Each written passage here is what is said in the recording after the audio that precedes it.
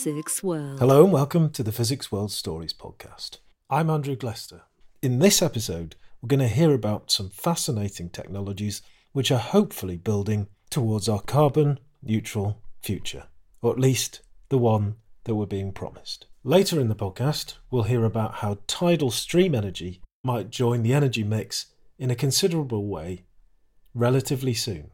But first, we'll go to the European Space Agency, where the Solaris project is looking at using solar energy from space right here on Earth. Here's Nicole Kaplan. I am an exploration scientist at the European Space Agency based in Noordwijk on the coast of the Netherlands, which is nice and sunny today. But it's not always sunny. See, I'm jumping straight into the topic. Oh, well, yeah, so tell me what it is. It's Solaris, right? Which to me sounds like a rather wonderful old Russian sci-fi film. You're not wrong in thinking that it's related to sci-fi, because the original concepts were indeed sci-fi. So Solaris, in essence, is space-based solar power.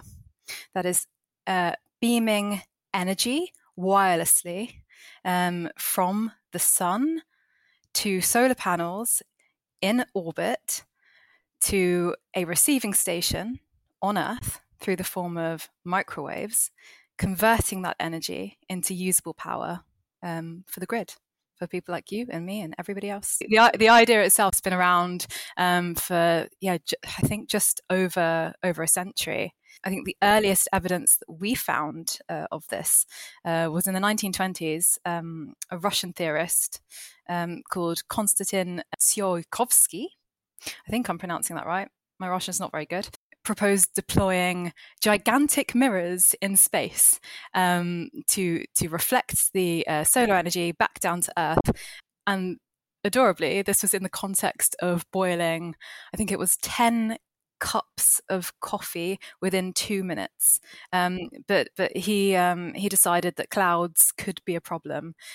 So I don't think ever took that idea further. You mentioned sci-fi, so a little later on, in the 1940s, Isaac Asimov wrote about weatherproof microwave beams. This was in his story Reasons, I don't remember.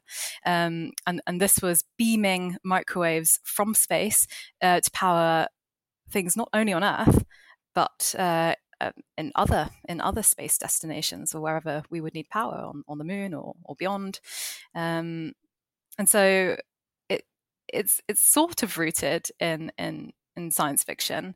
But then since then, there's been a trend of interest coming and going. Multiple space agencies, big industries have discussed this, but the barrier has usually been related to, unsurprisingly, the cost of the thing, launch costs. As that landscape is changing and things are generally becoming cheaper to send to space, we can put it on the table again, and we are not the only ones doing this. So it's quite an exciting time. But is like a real feasible thing that might actually happen? So at the moment, and I can see your face looking at me, filled with skepticism, and rightly so, because this is an enormous operation. It will be a big engineering challenge. At the moment, what ESA, European Space Agency, are doing, and I'm not an engineer, but I will use engineering speak for just a hot moment, is phase 0 or pre-phase A studies. And what this means is the feasibility study. So we're picking this concept apart, involving industrial partners to help us ascertain whether or not this is a viable thing. And we've already done a few things because, as I mentioned a bit earlier, the biggest barrier historically was cost. So first things first, money talks. And we had the advice of 2 independent studies on cost-benefit analyses, and they both determined that this could be viable, but it just depends on a number of factors. But things getting cheaper means that could be going in a positive direction. Okay, what's getting cheaper? The cost of sending anything to space per kilogram things that used to cost 100 billion would now cost 1 billion, for example. And that's a really like rudimentary kind of statement to make, but the cost of anything per kilogram in general is getting cheaper. SpaceX, for example, who have completely revolutionized the landscape and changed the game with sending things to space and also making it better, I suppose, in terms of the reusable launchers. Could you tell me a bit more about how it would work? How do you beam the energy from solar panels in space? If you imagine a solar farm on Earth at scale, and these are actually getting bigger on Earth, imagine this, but in orbit, so out in space, and we're targeting something called geosynchronous orbit. So that would be quite far away, far enough away from Earth that it would receive, it's high enough in the atmosphere so that it would receive this solar radiation or sunlight all of the time, so 24/7, and that would also be unfiltered. So unlike on Earth, where you have the atmosphere, clouds, in space you don't have that. We don't have space clouds. We do with cosmic dust, but I'm not going to get into that. So you have this high intensity solar energy that would essentially interact with the photovoltaic cells. So you would have these large solar panels, if you like, all joined together. And when I say large, I'm not talking about just the size of the ISS, which is the largest object that we've put in space. I mean, this would be an order of magnitude greater if it was to produce the power that we needed. So we're talking an enormous structure. So just imagine this huge solar farm. It's out there in space, it's hanging there, and it's receiving energy from the sun. Then power will be beamed via the microwaves energy from this structure hanging out there in space to a rectenna or a rectifying antenna array that would be still fairly big, but not as big at a given location on ground. And then what that would do, that receiving station would then take that energy and process it and transfer it to usable energy to be fed into the grid. And you're nodding because it is an enormous, it's just an ambitious project, really. And yeah, there are still many, many questions to do with feasibility, which is the whole reason we're performing these feasibility studies. But the technology, or the physics, should I say, the physics isn't new. And there are several players that have demonstrated that this can be done. And most recently, in the United States, Caltech did a small tech demo.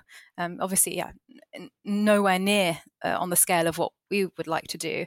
But they put a smaller structure in space and beam the energy back down to Earth. And it's reported to be successful. I'm still waiting to see the full details to come out of that study. But so this is nothing new, but we're doing it. And if it can be done and it can be scaled up and it's cost effective and it's safe, then it could contribute significantly to the energy mix that we have on Earth and try and lessen our grip on fossil fuels.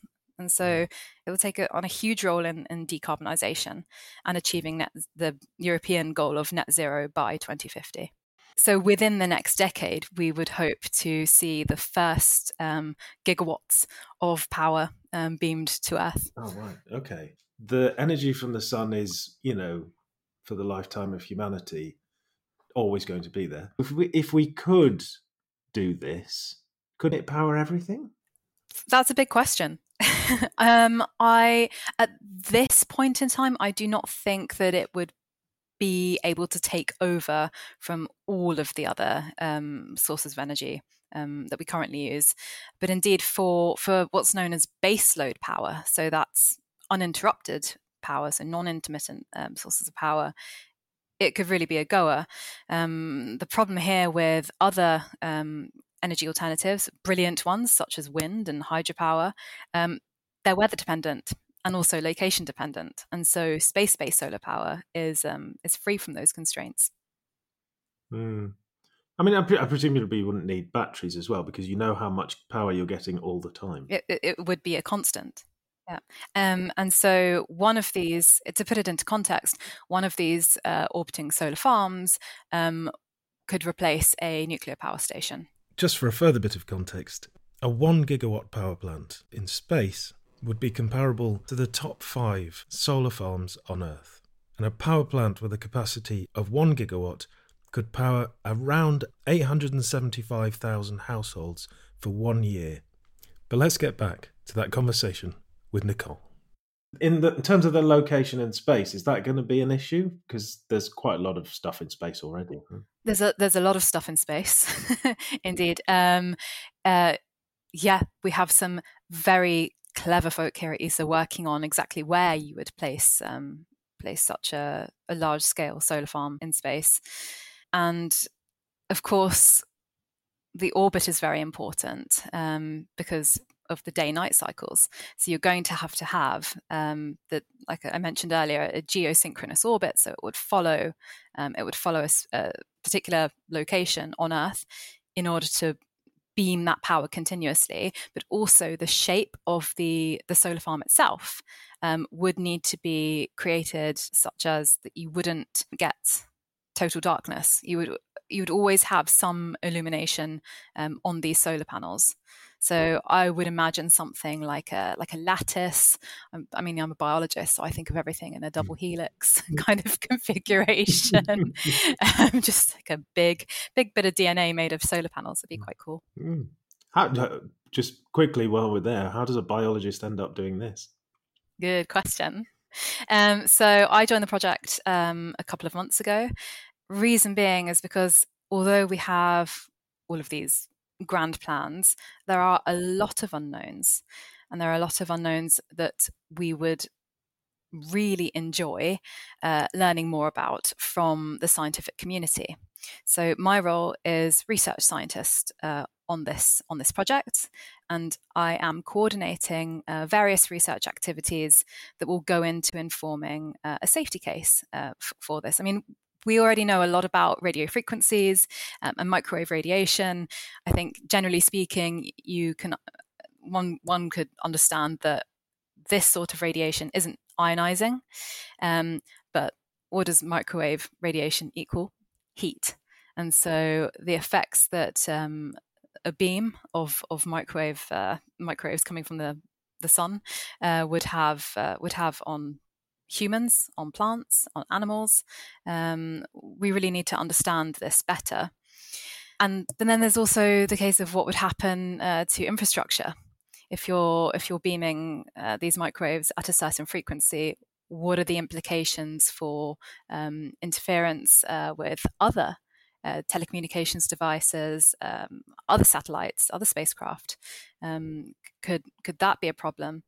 As well as what the interactions with the atmosphere itself are and the ionosphere. So there's all of these specific topics which we're really interested to learn more about.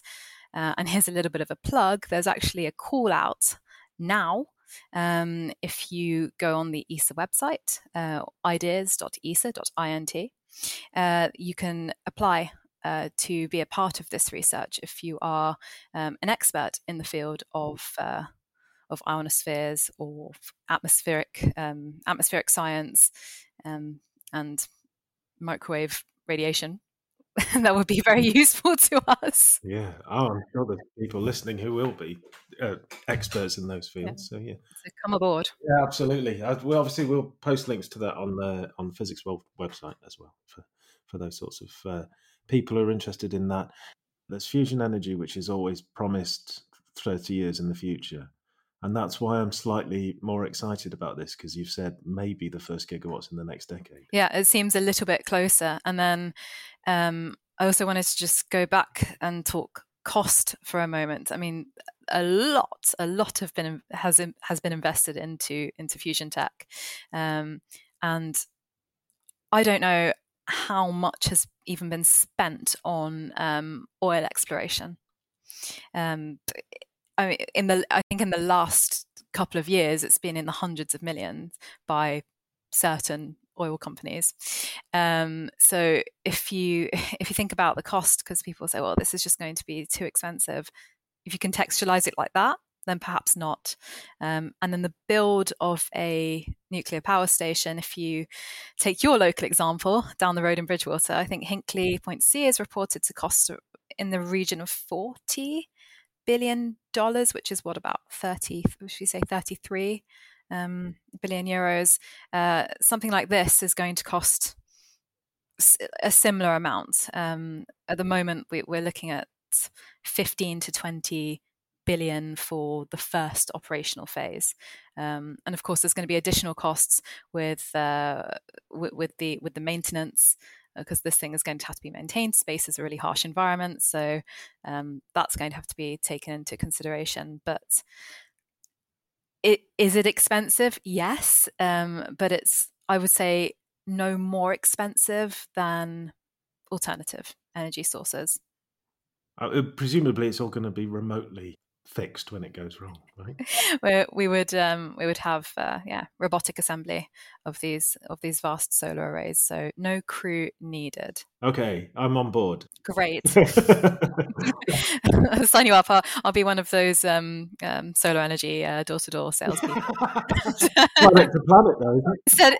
Instead of having these on your roof, how about you just look up? Actually, that's a really interesting point as well. Somebody asked me, an astronomer said, "Well, isn't this going to cause light pollution? Is this just going to be another thing in the sky that's going to get in the way of my lovely astronomy and photography?"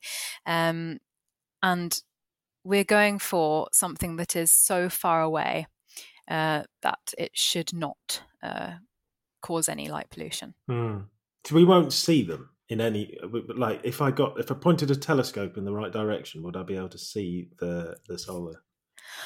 Probably if you were looking for it, maybe at certain angles if it was shining. But on the whole, no. We're trying to be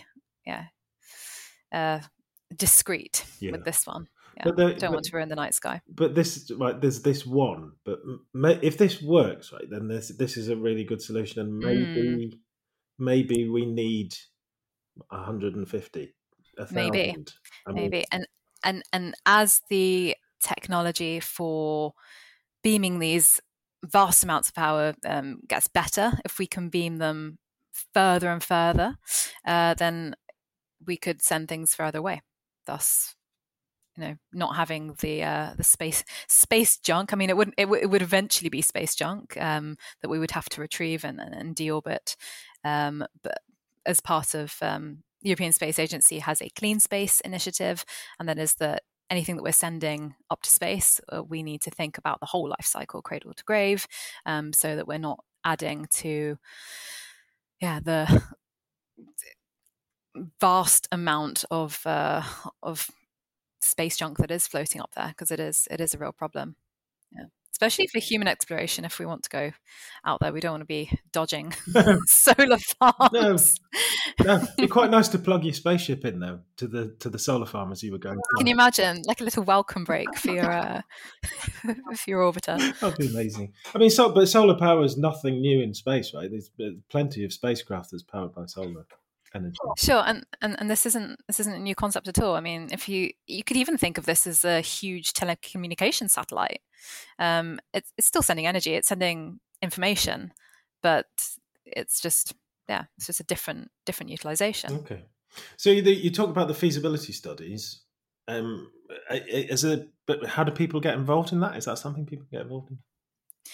So the feasibility is currently underway with industry. We have selected our industrial partners a couple of industrial partners actually to do the feasibility, and also design.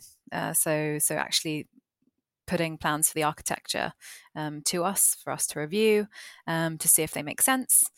But for getting involved on the research side, we have this announcement of opportunity on our website, which is specifically soliciting for ideas to help us better understand the effects that the microwave radiation could have on humans, animals, plants, atmosphere, ionosphere, and infrastructure itself. If people who are maybe not necessarily research scientists but want to know more about what's happening at ESA, is there anything they can do?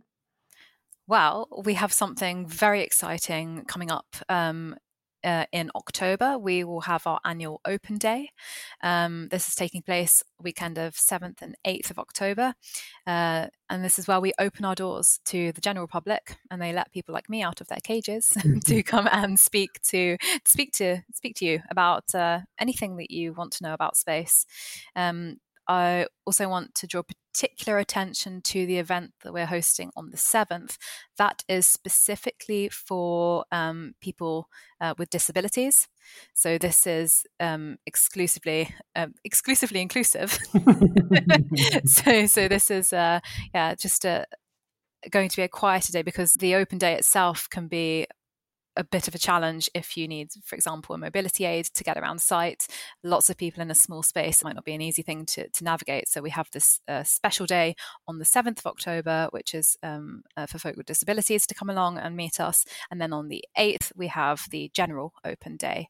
So same again, just a bit busier. And that is over in Noordwijk in the Netherlands, not far from Amsterdam. And it's free to come along. You just need to go to our website, and the links are all there, and you can sign up there for free.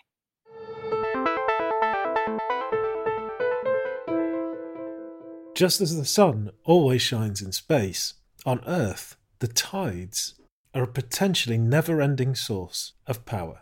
Tidal stream energy is a way of harnessing the energy from the daily ebb and flow of the ocean's tides, which, as you'll know, is primarily driven by the gravitational pull of the moon on the Earth. Here's Danny Coles, a research fellow at the University of Plymouth, working on the TIGER project. TIGER is Tidal Stream Industry Energizer project, a almost €50 million project involving universities and industry and development agencies in the UK and France. And really, TIGER is designed to try and accelerate the tidal stream energy sector. And so it's a huge amount of collaboration going on between academics and industry partners in order to, get turbines into the water, get sensors into the water that can allow us to better understand the tidal characteristics and tidal flows, and also to drive cost reduction and better understand cost reduction within the sector, which ultimately is going to get us to a point where tidal stream can deliver, sort of electricity that is affordable and provides system benefits as well. I think that my main question really about tidal energy is, why don't we have it already? Yeah, that's a question a lot of people ask. And I think if we take the sort of selection of renewables, if you like, that we have in the UK specifically, solar and wind, I sort of see as the low-hanging fruit.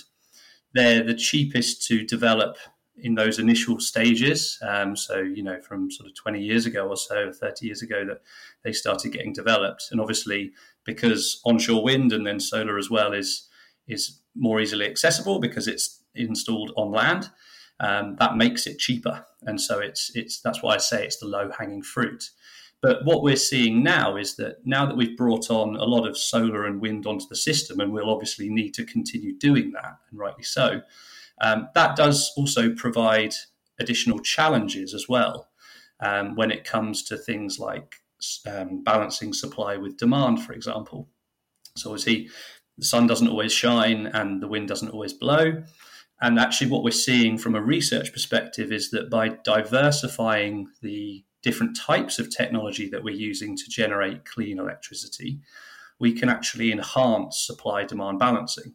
So, when the wind doesn't blow or the sun doesn't shine, then maybe tidal energy or wave energy or whatever else can pick up that sort of shortfall in order to make sure that we're, balancing our system. How does this tidal stream system work then, compared to using the waves? So tidal stream energy is effectively like putting a wind turbine underwater. And so, when the tide comes in and out every day, as you see if you visit the beach or something, the flow of water over those turbine blades is rotating the blades, and that turns a generator to create electricity. Now, that's very different to wave technologies that are using the sort of up and down motion, if you like, of the waves in order to generate electricity, and that can be done in different ways.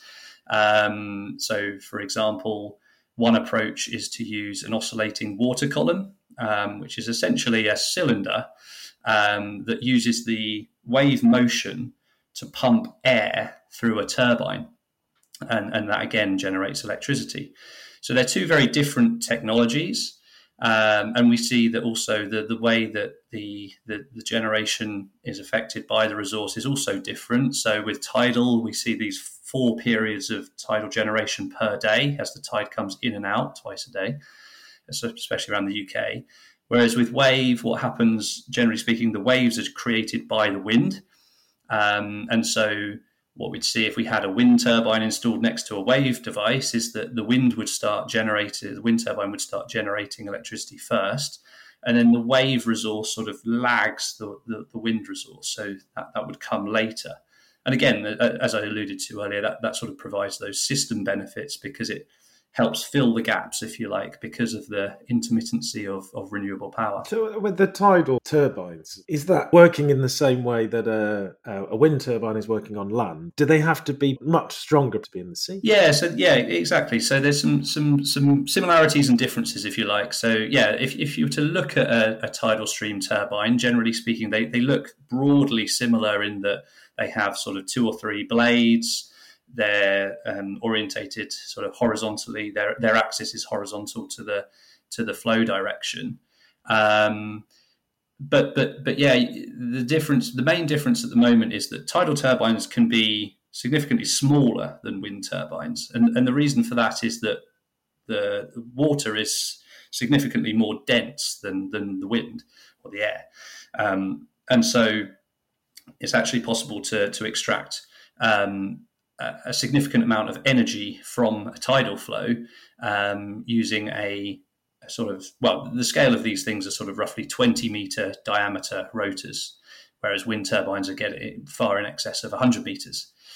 So that's one difference. What we're seeing with tidal also is that you can either connect the tidal turbine to the seabed, sort of in a similar way to you do with a wind turbine, or what we're also seeing now is floating tidal stream turbines. So it's essentially a sort of almost like a big cylinder that floats on the free surface of the water, and then the turbine or turbines, sometimes there's multiple turbines connected to a floating structure, are just underneath.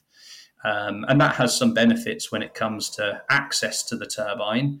If, for example, there needs to be some maintenance done or, that sort of thing, that it's far easier to access the components by floating the device. And is the tide, the amount of energy that's generated by the tides, is that a constant thing, or does it ebb and flow? Sorry to say. No. Yeah, so you're absolutely right. So yeah, there are different types of sort of tidal behavior that are important to consider.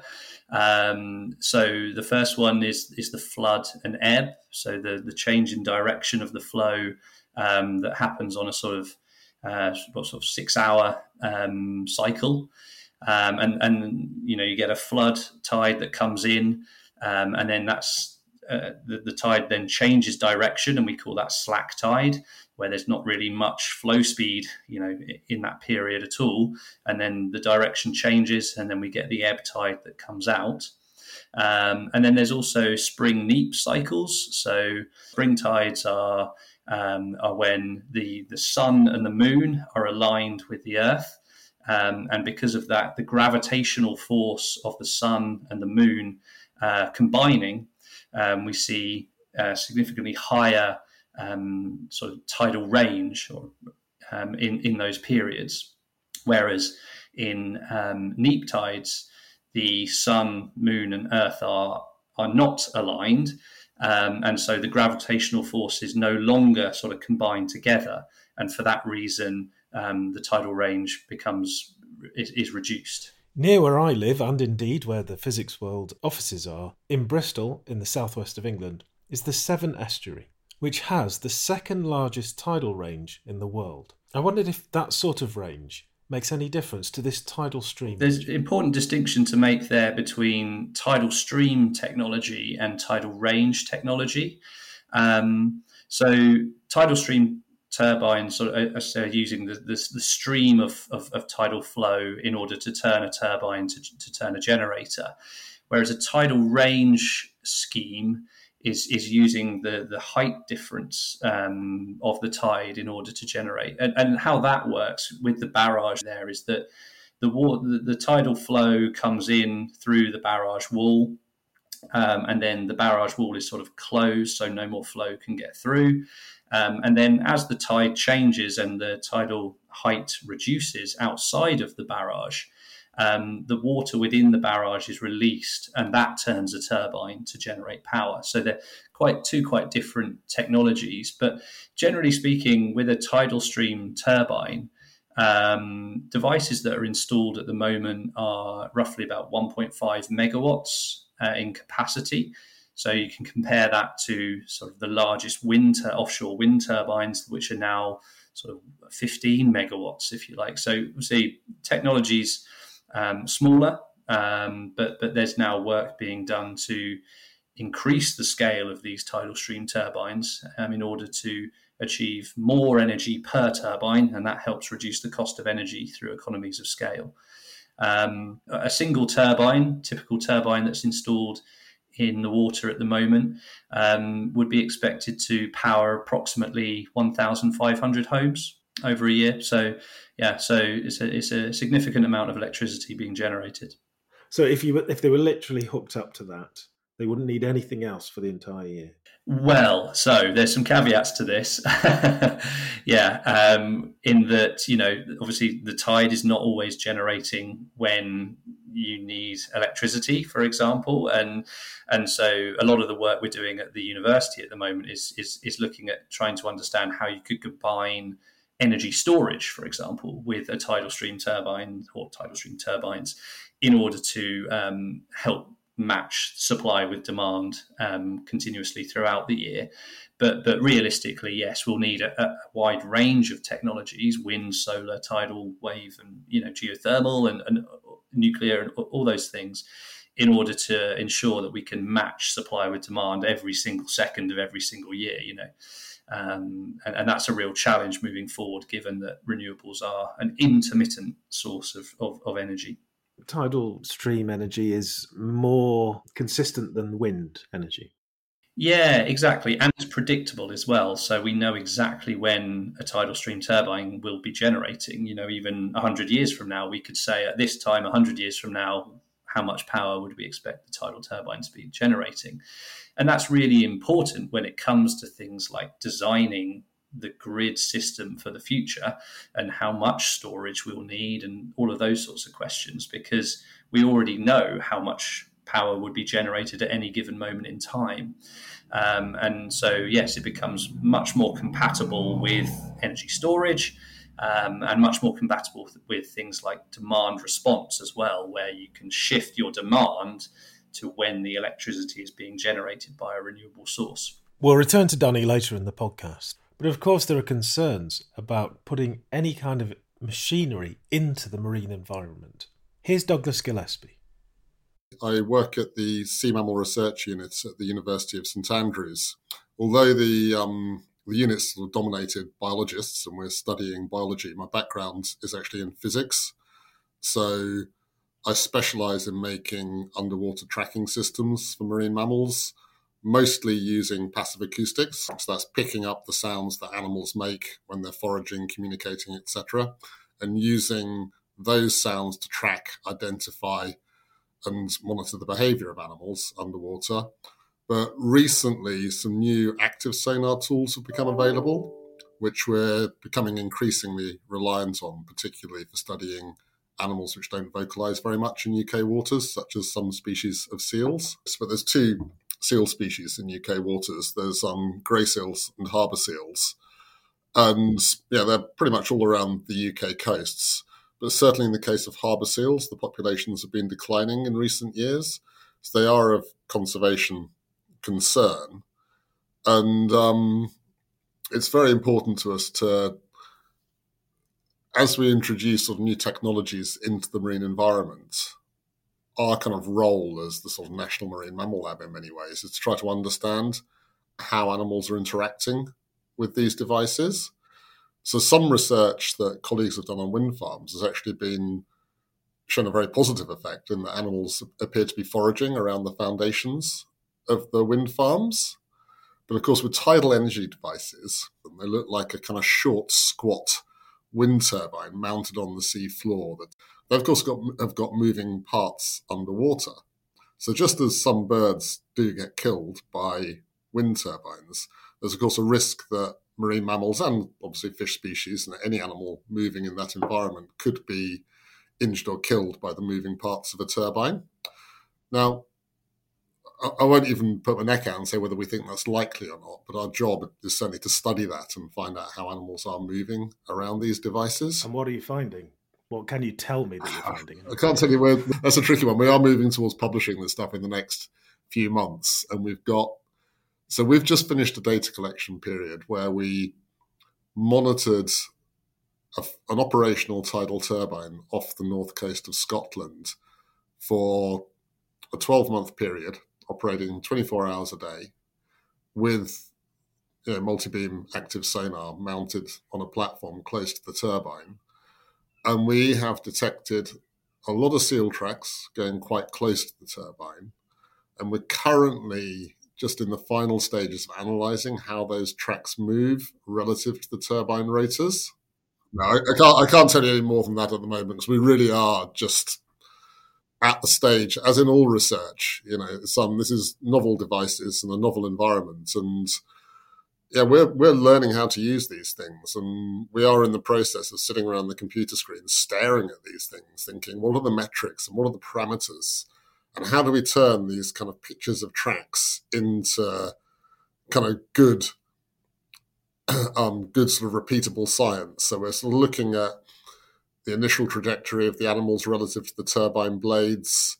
Are they swimming towards them? Are they swimming across them? We're looking at changes in behaviour, obviously, in response to the turbine. Is there a sudden change in the angle that they're swimming at?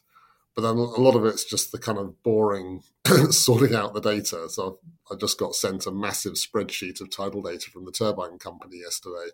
So obviously our sonars are giving movement of animals relative to the ground. We now need to calculate movement of the animals relative to the water to see if they're actively swimming or drifting, and relative to the turbine. So we're kind of in the process of bringing all these data sets together, and we'll have publications ready, I hope, over the next 6 months, and I'll be very, very happy to share them with you when they're there. But at the moment, I genuinely don't know what the results are yet. So, but we do see tracks. Okay, but they will tell you the behaviour of these mammals, seals, porpoises, etc., based on your measurements. You won't need to, for example, put cameras in there to actually observe it. You'll be able to know what they're doing from the data that you're getting. No, these some people actually refer to these sonar devices as an underwater camera. It's not a term I particularly use myself, but it gives the easiest analogy is you get something that looks very like a radar image out of it. So they work out to about a 50-meter range. Like most people are familiar with a radar, which is looking at 360 degrees all around you. These are looking at over an angle of about 120 degrees. So a good kind of wide wedge of data around the turbine. And within that, they give us the positions of animals to actually a few centimeters accuracy. So you can see the shape of the animal, you can see its swim behavior, and that all helps identify the species. And they collect data at a rate of about 10 frames per second. So you end up with something which looks very much like a video of animal movements around the turbine. So it's very, very fine scale data. Cameras underwater are notoriously difficult to use just because the water is so murky that you generally only get a range of a few meters if you're lucky. And obviously we've got turbine blades at about 20 meters across. I think they're 18 meters in diameter, though people are talking about putting larger ones in. So we're monitoring out to a range of about 55 meters at the moment, which gives us quite good coverage around the turbine. whereas cameras just wouldn't be able to do that. And of course, Scotland in winter, you haven't got a hope, really. You've got to remember also, we're working in some of the fiercest tidal currents in the world. So it's incredibly difficult to work there. You can't put divers down. All of our marine operations are done with remote vehicles, robotic vehicles and quite large ships that can work in that environment. It's a ridiculously hard place to work. Okay. So there is some research that's been published, which the title of this, Harbour Porpoise Presence is Reduced During Tidal Turbine Operation. Can you tell me about that? Yeah, that's right. So, we've been working with the Tidal Turbine Company, who've got 4 sort of turbines in, or up to 4 turbines in on the north coast of Scotland since about 2016. And the first thing we did was we installed passive acoustic monitors, that's underwater microphones, on the foundation of one of their turbines. And again, we operated that for a couple of years. I think the original plan was to go for a year, but we kept going for another one in the pandemic. And so those underwater microphones won't pick up seals because they very rarely make any noise underwater, but they're very good at picking up harbour porpoises. So harbour porpoise is just a small dolphin species, of which is probably the most common marine mammal in European shelf waters. There's thousands, hundreds of thousands out there. And we could use this array of these underwater microphones to track the fine-scale movement of animals around the turbine. We found 2 main things. One was that there were fewer animals around when the turbine was operating. So clearly there is some kind of avoidance response. But there's a second paper which actually showed that as well as there being just fewer animals even coming anywhere near our microphones when the turbine's operating, that the ones which we did track close to the turbine, all of them went round it. And there's quite a strong avoidance response where they just basically go around the turbine blades, which is pretty much what you'd expect an animal to do. In fact, I think it was in something like 400 or 500 days of monitoring, we had one animal track that went clearly through the kind of rotor area, but that happened while the rotors weren't turning, so they were obviously of no danger at that time. So it's a bit of a funny one, this is, because obviously, as a general principle, we don't want to disturb marine mammals. But this is a case where we do want to disturb them a bit because we want to go around. So they've got to go around the turbine, not through it. But on the other hand, we don't want to disturb them too much. We don't want them to leave the area, or if this forms an important migration route, you don't want them to stop using it. So trying to understand their behavioural changes at both these scales is actually quite important. So, they're not stupid animals, and they can definitely sense the presence of the turbine. So you would hope that they would go around it. But on the other hand, these turbines are making a bit of a natural reef out there, and there's certainly the possibility of fish aggregating around the foundations. So again, if there's a kind of cheap meal, because fish are kind of schooling up behind the turbine, then animals might be quite motivated to take a risk to go in there to try to forage on those fish. But all of these things we don't know, and we're trying to answer. Okay. And are they noisy, these turbines? Do they make a significant noise in the ocean? Yeah, they're noisy. Again, they're not so noisy that they're going to damage the hearing of a marine mammal, but they are a big bit of machinery. And again, anyone can experience this for themselves. You go and walk under a big wind turbine, there's a big bit of machinery grinding away. And it's not, necessarily louder than your own car, but you'll sense that it's there. And there was a paper published by colleagues in the lab at Oban, and they showed that you should be able to hear these turbines a couple of kilometres away. So all marine mammals have good hearing. So porpoises and seals would all be able to sense the presence of that turbine. And of course, all of the cetacean species, all of the dolphin species and the porpoises, they're also echolocating. So they're using their own kind of sonar beam to sense the environment around them. And this will be a very, very big target for their sonars. So they'll know that turbine is there. But as I said, we don't know what motivations they have to use those areas. And so if there's cheap food or it's an important migration route, then they might be strongly motivated to go through there. But I mean, the noise in the ocean is a problem anyway, right? With shipping and things. Is this just adding to that? It's not significant. No, I would say the Pentland ferry that goes through that site 4 times a day is probably making more noise. But It's not a significant contribution to noise, no. And again, it's in this thing where you probably want them to make a bit of noise just to make sure that animals know they're there. The last thing you want is a big turbine blade moving completely silently through the environment. The animals, especially seals, which they hear, they don't echolocate. Though I suspect they're very sensitive to vibration. You want them to know that this device is there. So again, a bit of noise is probably a good thing. So based on the research that's happened, maybe not even the research that's published, should I be hopeful that tidal turbines are going to be part of our energy mix in a way that isn't harmful to the marine environment? Yes. I think of all the things we've done to the marine environment over the years, over the last couple of centuries, especially since we invented propellers, we've been injuring whales and dolphins. And for some species in some areas, that is a very significant problem. So I've done a lot of work on North Atlantic right whales in my life. And there's a remnant population, they were decimated by whaling. And there's a remnant population of a few hundred animals. And they seem to favour living very close to the shipping lanes on the east coast of the United States. And there's a possibility that animals are being killed every year through collisions with ships. They're being injured by propellers, as are other sort of endangered populations around the world. And this is a problem. So how much tidal energy kind of contributes to those pressures is what we're trying to study at the moment. And it's possible that there's areas where you just shouldn't build tidal turbines. Maybe it's possible that there are areas there aren't, but we can't say. We're doing the research to try to find out at the moment. But again, that's not ultimately... you change from being a scientist who's there to provide information and also to provide mitigation strategies. So we're looking at automatic detection strategies using, again, passive and active sonar, which could potentially slow or shut down a turbine or play an alerting sound, which could encourage animals to move away. So we're looking at, A, is there a problem? B, can we mitigate against it? But then ultimately, that is up to our governments and our regulators to decide what the... decide on the sort of relative costs of these things. What is the most important? If it is having a serious impact on a marine mammal population, what is the most important? The clean energy or the marine mammal population? And that's a sort of a societal question about most human activities.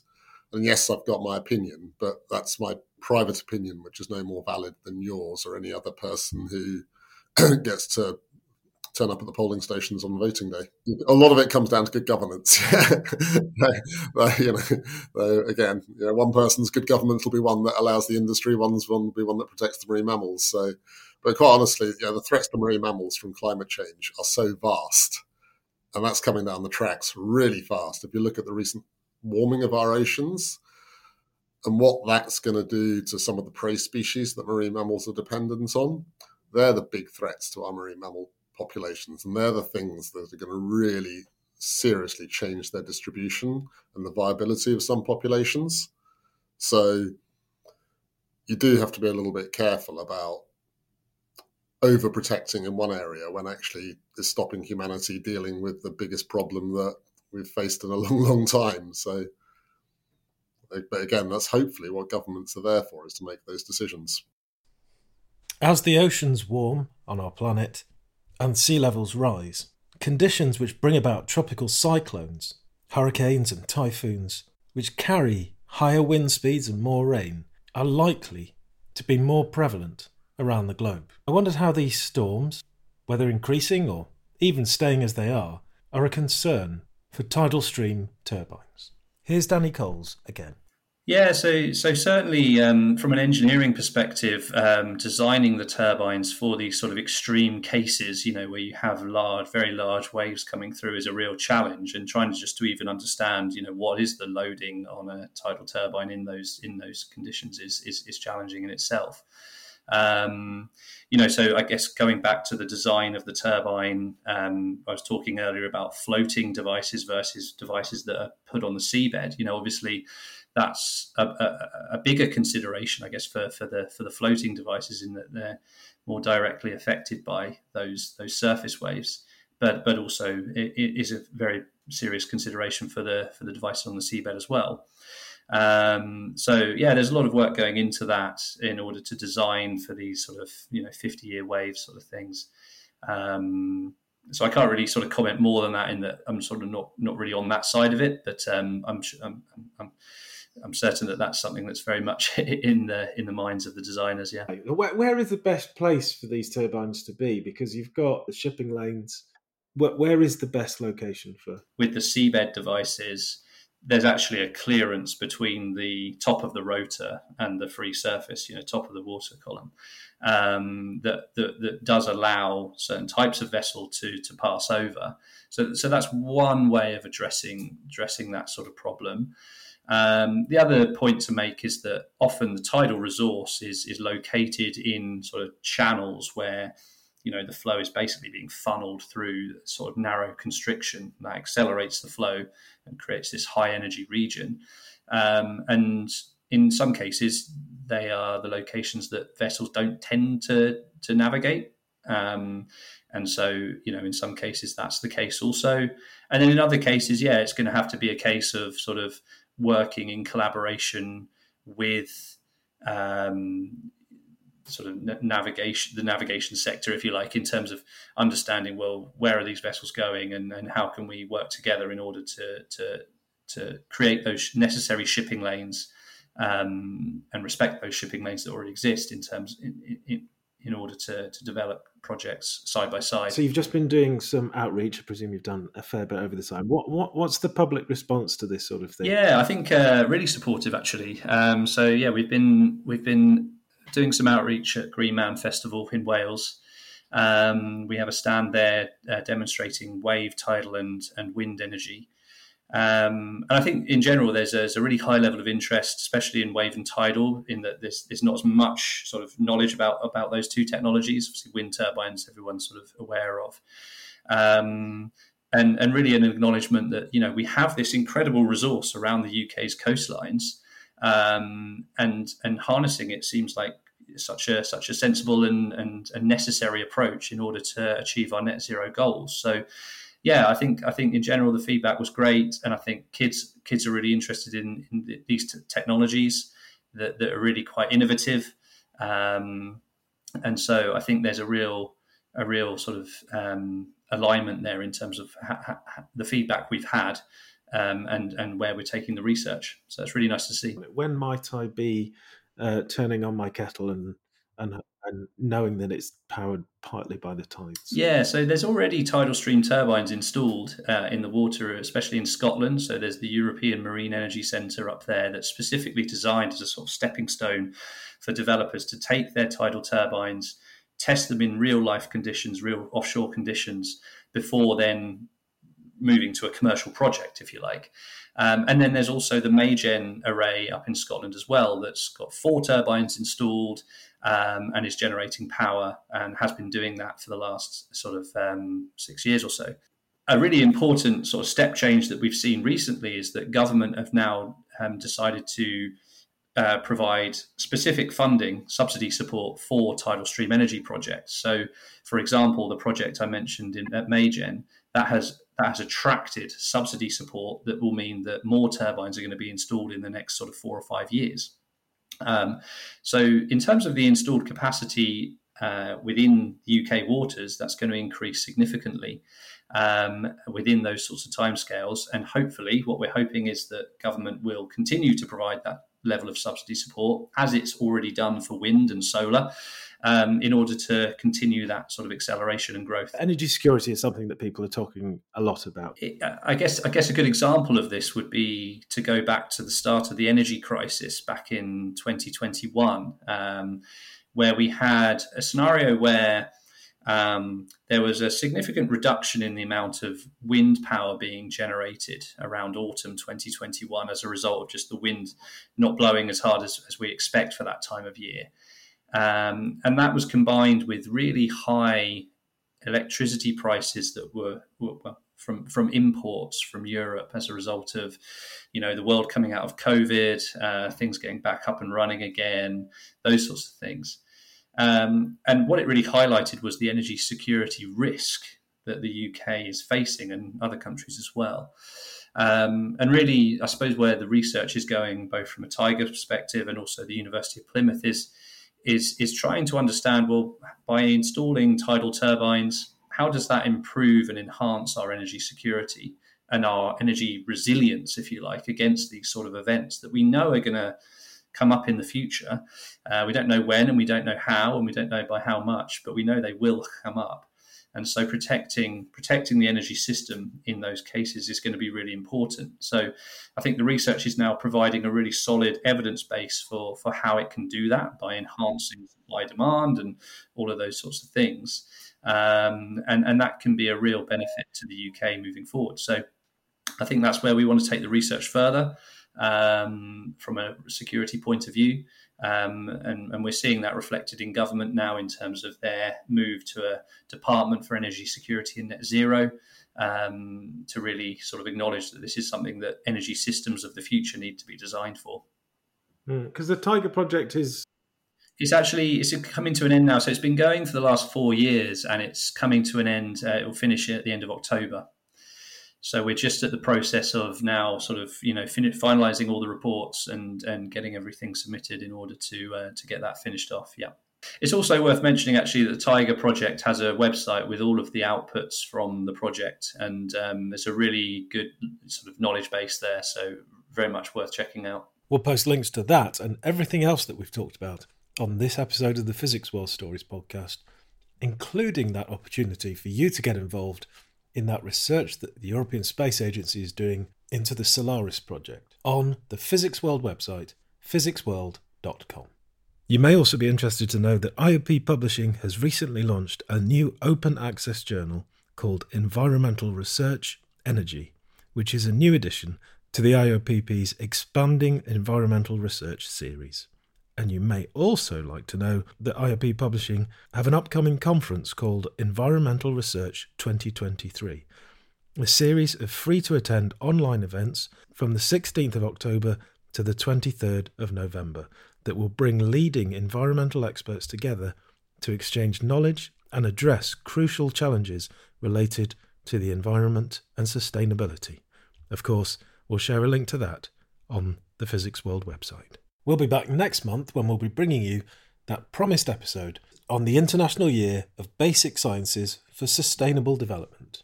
And thank you very much for listening.